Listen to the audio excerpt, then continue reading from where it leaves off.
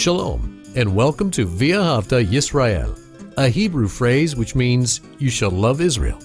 We hope you'll stay with us for the next 30 minutes as our teacher, Dr. Baruch, shares his expository teaching from the Bible.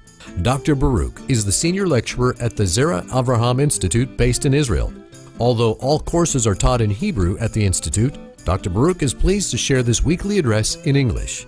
To find out more about our work in Israel, please visit us on the web at loveisrael.org. That's one word, loveisrael.org. Now, here's Baruch with today's lesson. Are you experiencing contentment in the fullest sense of that term?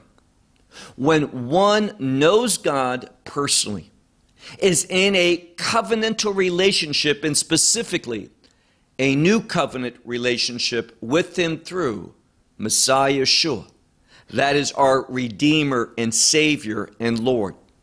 When we are in such a covenant relationship, we are going to be transformed, and He, through the work of His Spirit, the Holy Spirit, is going to transform us into what He wants us to be.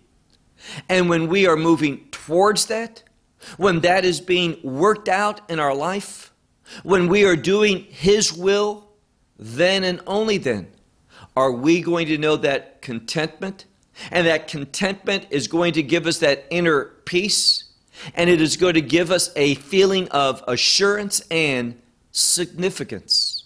It is only when one is pursuing the will of God, then he will know that his life, her life, has meaning and significance. Why?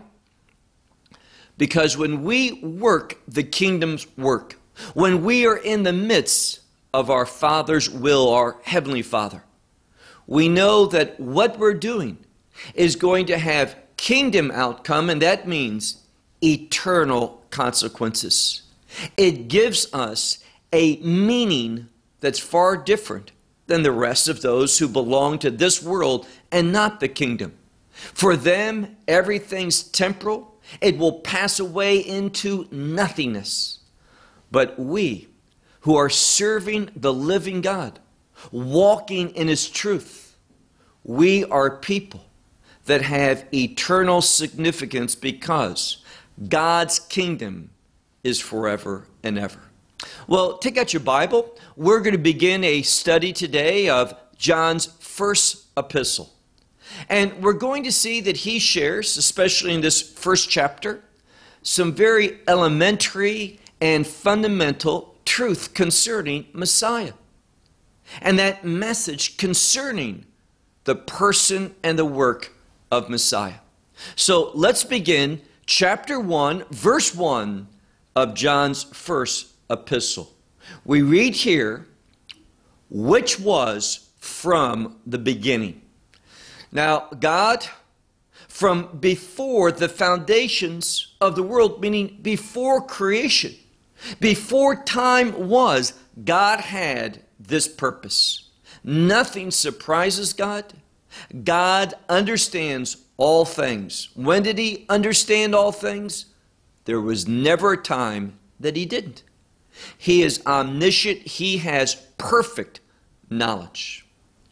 And what we have heard, this is the key. He says, what was from the beginning, and many of the commentators believe from the revelation, the beginning of God's revelation, His prophetic truth, what the people heard from the prophets. He says, what was from the beginning, what we heard, and what we saw. Now, we need to realize that in this first verse, there is going to be two different words for seeing, having a perspective. And one is simply noticing something, seeing it, beholding it. But the other word that will come across in a few minutes, it has to do with beholding something, seeing something, but that vision, that seeing it, is going to provide understanding, wisdom. It is going to give us a new, a different perspective for our lives. So we read here, once more, verse 1, which was from the beginning, what we heard, what we have seen with our eyes, and what we, and here it is, have beheld or perceived. This word is a word of seeing and coming to a knowledge, having discernment, having a different perspective because what you have seen. He goes on to say, and our hands have touched or handled or felt this. Now here, what he's doing is saying that it is discernible for humanity to come to a proper knowledge of Messiah. And Messiah, he represents, he completed, he fulfilled, he represents God's purpose in redemption. And redemption bears fruit. There is an outcome of redemption. Redemption produces a relationship. That's why marriage is a covenant of redemption. And it's that work of redemption that establishes that covenant that produces a relationship. And this is what John is revealing in this passage. And that relationship is going to be experienced in the fullest sense. What we have seen, what we have heard, what we've handled, touched, what we have beheld with understanding. He says all of this, what our eyes have seen and we have perceived, he goes on to say, and our hands have touched concerning, and here's the main part of verse 1. He says, concerning the word of life. Now, biblically, life is just not being alive. Life has to do with being brought into the purposes of God. And that is something that most people ignore, they set aside, they don't pay attention to. But life, true life, is only when we are brought into the purpose, the plan, the will of God. And again, as I said earlier, it's when I'm in the midst of God's will, doing His purposes, fulfilling His plan for my life. Then and only then am I going to know and experience what God describes and defines as life. Most of the people who are alive in this world, they are not experiencing the life in any sense of that. They are not experiencing the life that God has for them. And what we're learning at this conclusion of verse 1 is that this one who can be seen and heard and was touched and handled and beheld, this one is the source of life, true life. So again, he says, and our hands have handled concerning the word of life. Verse 2.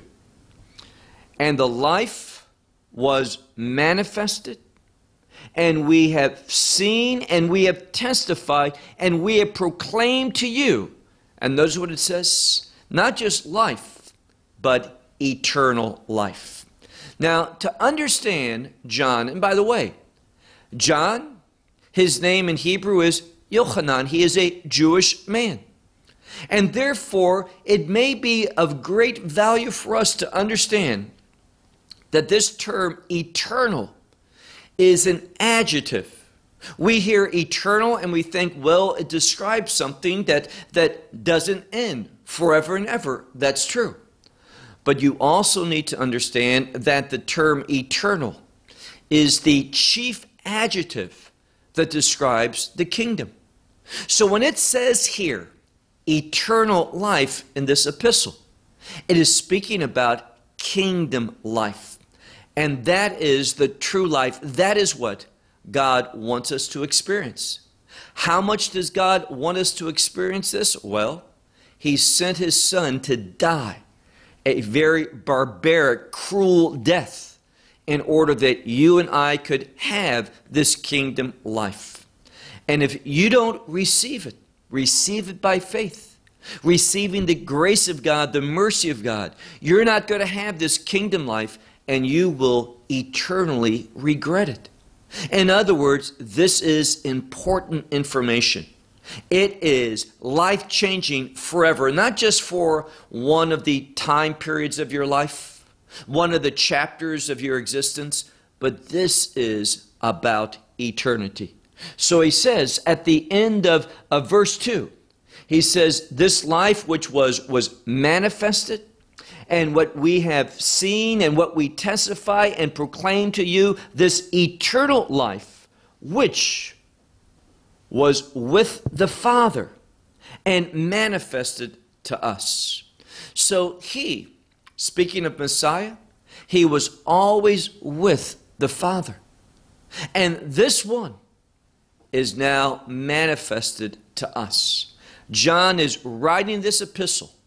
So those who may not have known of Yeshua previously, those who may have never experienced him, may have never heard his voice, seen him with their eyes, been able to touch him, or heard anything about his work. Now, through this epistle, we can find the revelation, we can develop that right perspective so that we can experience just that we can have a kingdom life. And notice what it says. This has to do with intimacy with the Father, and now the same intimacy that he had for eternity. Never was he not with his Father. Even when he came into this world and took on human flesh, there was that intimacy with his Father. To the extent that this same John wrote in his gospel, that Messiah Yeshua and God the Father are one. And there was only that momentary break in this intimacy when he was on that cross. And the scripture says that he became sin for us, and sin separates us from God. So when Messiah, the one who knew no sin, perfect in every way, never sinned, never transgressed, never committed an iniquity, when he became sin for us, what does that mean? That your sins and my sins were placed upon him.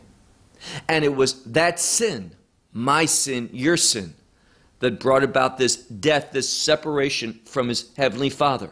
Except for that moment, there was perfect unity between this living Word, the Son of God, Messiah, and the Heavenly Father. And we find out that John is manifesting this truth of his identity, who he is, and what he has done. He's manifesting it, it says, to them. It was manifested to us, and now we're manifesting it to you. Look to verse 3. Which, this same Messiah, which we have seen and heard, we proclaim to you. And notice what he says. In order that also you have fellowship with us. Now, this fellowship speaks about the fact that it's only through him that people can have unity with one another.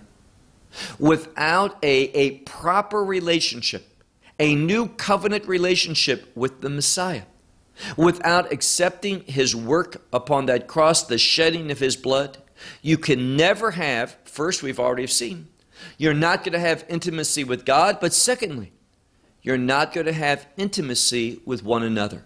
Only him, only he can bring about this reconciliation between one another, to bring about unity. And what is this speaking about?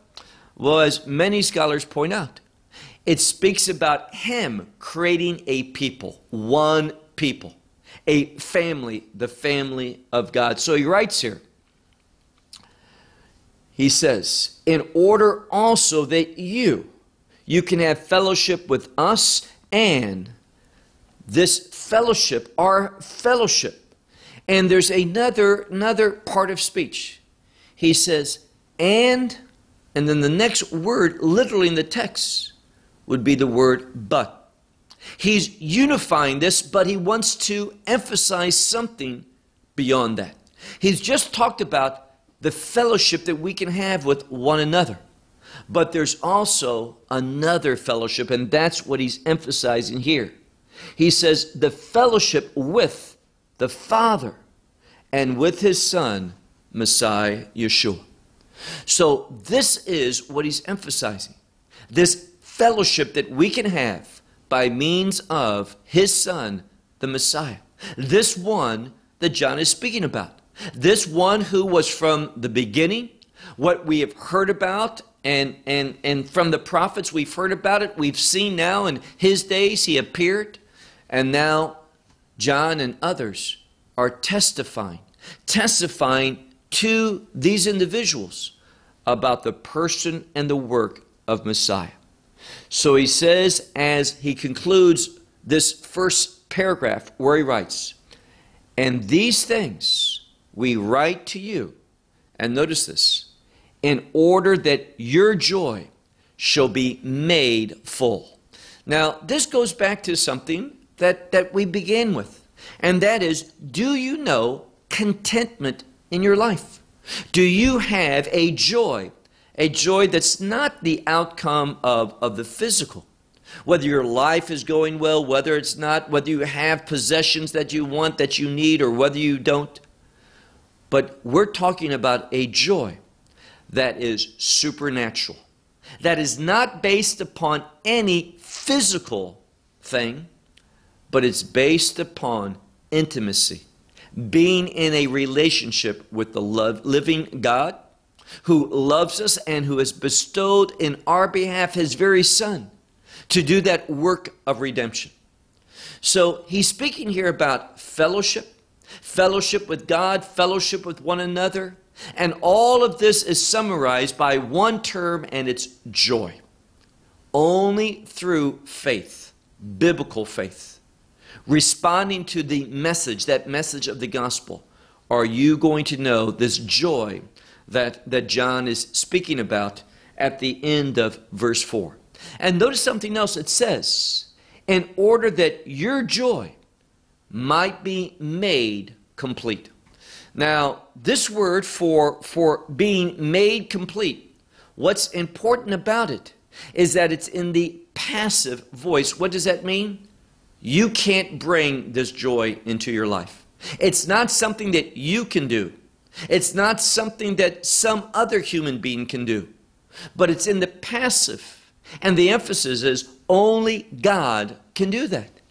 And how does God do it? Through the work of his Son. So it's only by means of him that you can experience this joy. You can pursue it in all the places you want, but you'll never find it. Instead of knowing that contentment, that peace, that joy, you're going to experience frustration. Now, the second thing about this, not only is in the passive voice, but when we look at the tense, it's in the perfect. What does that mean? That the moment that one believes, that joy is going to be released in your life. So it's something, for example, I've been a believer for over 30 years. So that joy is something that I know that I'm familiar with in the past. And that same joy is present today, now. And the perfect tells me it is going to continue. Because it's not based upon anything human, physical, something that another one can take away. As long as I am in this covenant, as long as I am in intimacy with God, that joy is going to be in my life. I will have it. That peace that passes all understanding, that contentment. Look now to verse 5. He says, and this is the message. Now, this message is a focus upon knowing the truth of God, the revelation of God, specifically the Redeemer, and we're speaking about the Messiah. And this is the message which we have heard from him, and we proclaim to you. So John is speaking personally. He says, we, these believers that he's part of. We've heard this, and now we proclaim to you, he says, we proclaim to you that God is light. Now, John, as he's writing here, we see that much of his language is taken from the book of Bereshit, the book of Genesis. We have from the beginning. That term Bereshit means at the beginning or in the beginning, depending upon how you translate it. And here he's telling us that God is light. Now, when we look at the account of creation in Genesis, we see that after the initial creation, and don't be misled, don't be deceived, there's not billions of years between that initial creation and then as we move on into the account in Genesis 1. There's nothing from the text that leads to that false conclusion. Nothing whatsoever. It simply tells us that God created, and he created with purpose. But initially, that purpose could not be seen or achieved. Why? He wants to teach us something. It wasn't until the Spirit of God began to move over the waters and God began to speak. Now here's what he's referring to. He's speaking about the Word, God speaking, and the Spirit. The Word and the Spirit work together to bring about order. In your life, left to yourself in your natural condition, your life will not have a divine, a godly, a proper order. You're going to be pursuing things that are of no value. You're not going to be thinking correctly.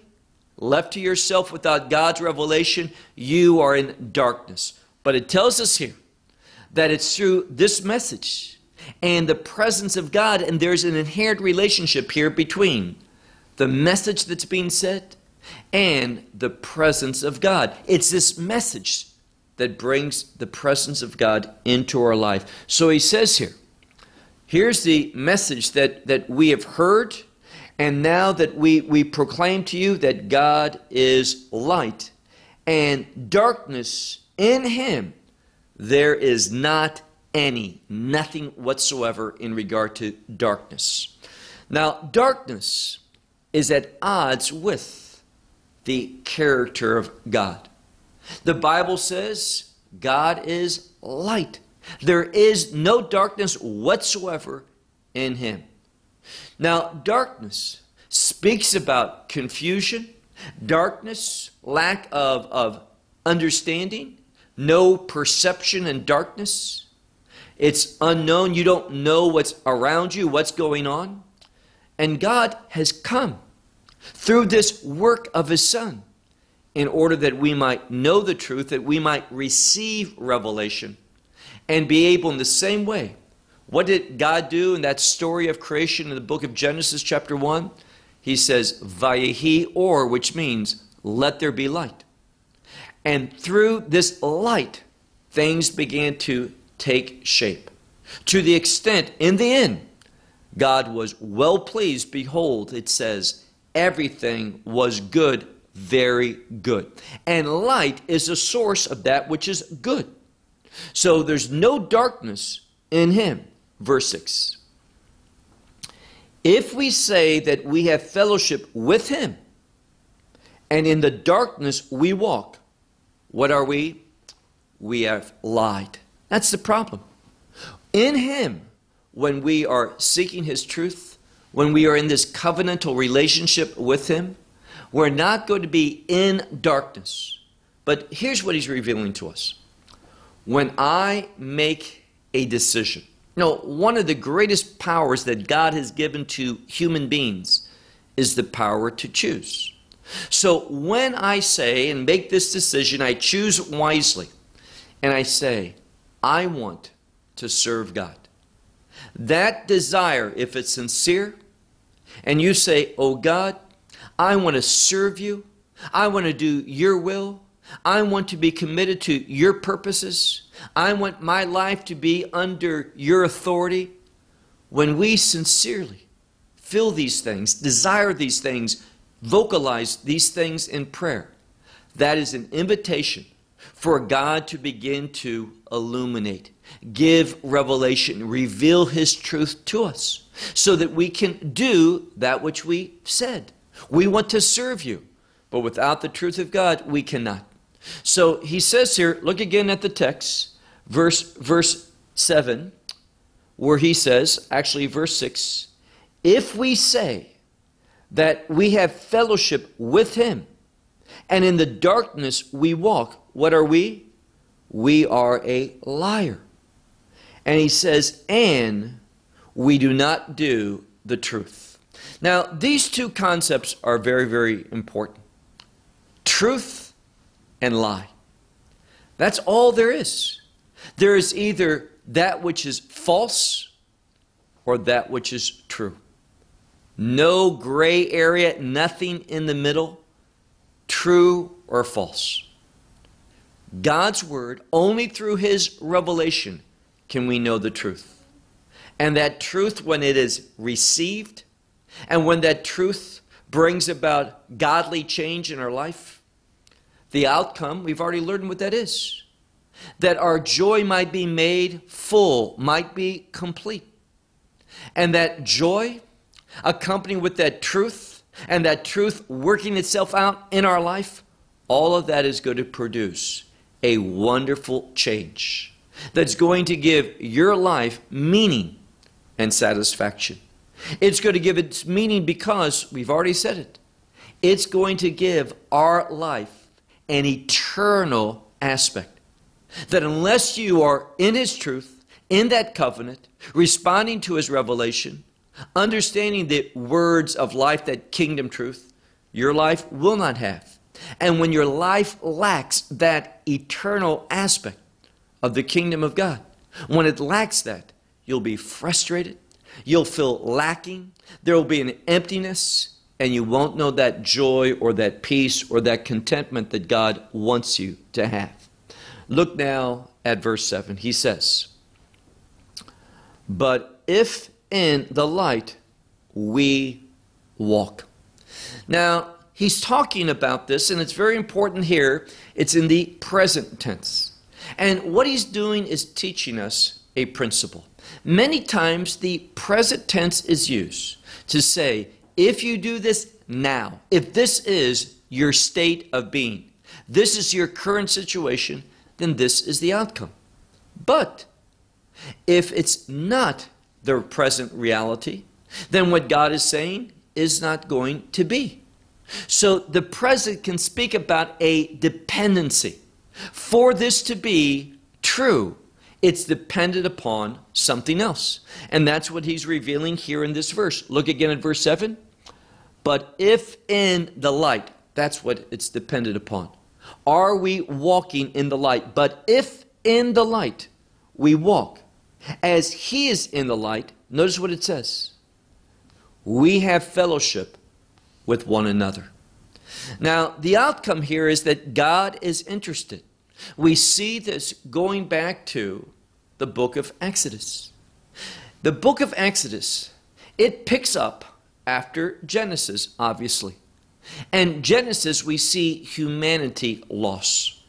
And then we see God demonstrating to us through a few means that redemption, putting things back as God intended them, isn't possible unless God moves, unless He responds. And God moves and responds through a covenant that He begins to offer through Abraham.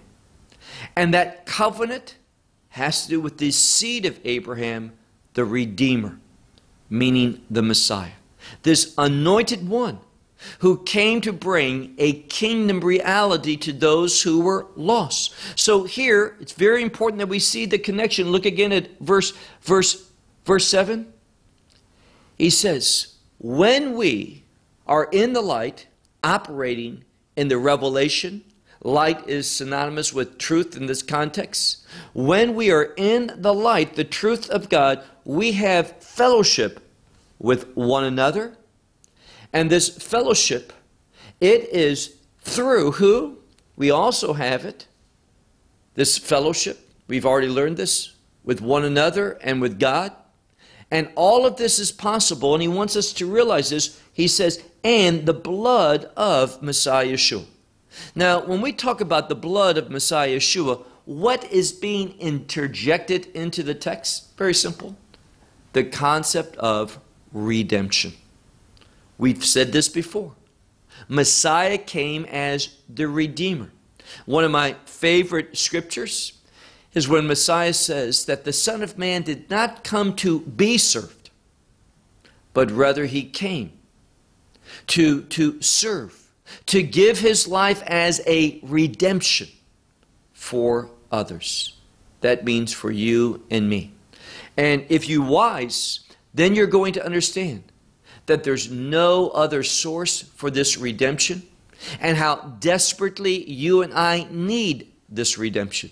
It's only then that we can have fellowship with God the Father, have fellowship with one another, and all of this is the outcome of the redemptive work of Messiah. And that's why he says, and the blood is always connected to redemption, and the blood of Messiah Yeshua, his Son, it says, he will cleanse us. This blood will cleanse us from all sin. Now, that is such a powerful statement. From what? From all sin. Now, why is that important? Because this gives us assurance. That's what we need to memorize and be always mindful of. That the redemption that Messiah's blood provides, it cleanses me eternally. That I will forever be part of God's family. That is the power of Messiah's work. And that's why we can have, what I said earlier, this very important blessing, and that is assurance. We can know. We're not doubtful. We're not hopeful in the sense of hope and I don't know if this is reality, but I want it to be. That's not what the Bible says. The Bible gives us assurance. These things are not maybe promises, but they are totally promises from the mouth of God. So we read here that this blood of his Son cleanses us from all sin, verse 8. And if we say that we do not have sin, now everyone, doesn't matter who you are.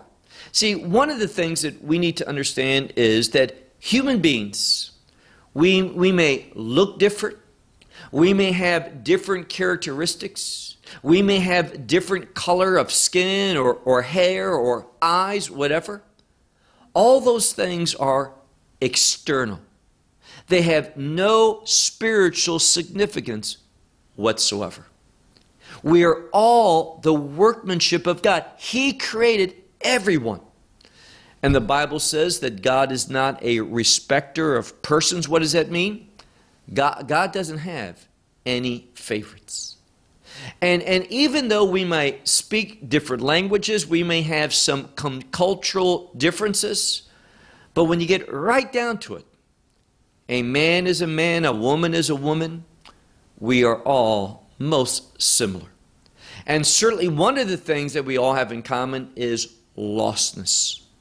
We have been conceived by sinful parents, and their sinfulness has passed into us biologically, genetically, where all people are sinners. And therefore, he writes, look again at this text, verse 8. He says, if we say that we do not have sin, he says two things. First of all, he says, we deceive ourselves. So anyone who says, I'm not a sinner, they have been deceived and they're deceiving themselves by these words. What's the second thing? And the truth is not in us. So we all are sinful. What does that mean? We all have need of what John's speaking about. This redemption, this Messiah, this cleansing us from our sin. So we all have that in common. And when we experience that, it gives us fellowship, intimacy with one another because we come into the family of God. So we read here, if we say that we do not have sin, ourselves we deceive. And the truth, meaning the truth of God, this light, is not in us. In other words, we are in spiritual darkness. But notice now verse 9. If, on the other hand, that's the implication, if we confess our sins, notice we have someone. This is what he's been speaking about, what he says from the beginning. This one that we've heard, this one that we've seen, this one that John and those with him, their eyes have seen. They've been able to touch, to feel, to handle. He's real. He speaks to our senses. He's discernible. And he says, this one, look at the text, what it says. This one, when we confess our sins, faithful is he, also righteous. So he's faithful, and that faithfulness will produce righteousness in our behalf. And what does that come about in? Well, that righteousness is only going to come about through what it says here, in order that should be forgiven us. What? The sins. Now, I like this because it says the sins, meaning every sin. There is nothing that exempts itself from this passage. When it says the sins, it means all such sins, for sinfulness of every type of variety. So he's faithful, and his faithfulness produces righteous. He's righteous in order that we should be forgiven of the sins. And not just forgiven, but it says also he cleanses us from all unrighteousness. So we have forgiveness from all sins and from all that which is unrighteous. Now, here again, I mentioned to you that John, being Jewish, he comes from this unique cultural background where he would understand. And of course, the Spirit of God is inspiring him to write these things down. And there's a connection between righteous and the kingdom. So when it cleanses us from all sin and all unrighteousness, what it's saying is that he's putting us into a kingdom condition, whereby we are kingdom people. We are called to demonstrate, express the kingdom character. And you say, well, where in the Bible do you see a connection between kingdom and righteousness? In the Sermon on the Mount. In Matthew chapter 6, where Messiah says, and he's commanding, are you doing this command? He says, seek first, that is, seek with the priority, the kingdom and its righteousness.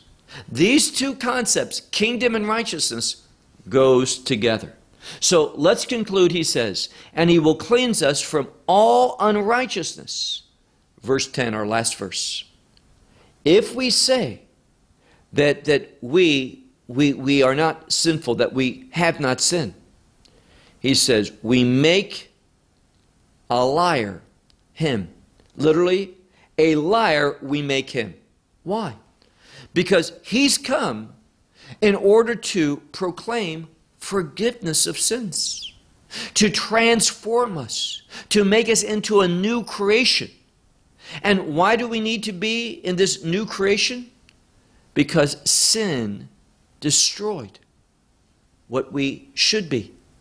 Sin has affected us adversely, and left to ourselves without God's interaction, his intervention, without that, we are going to be lost for eternity.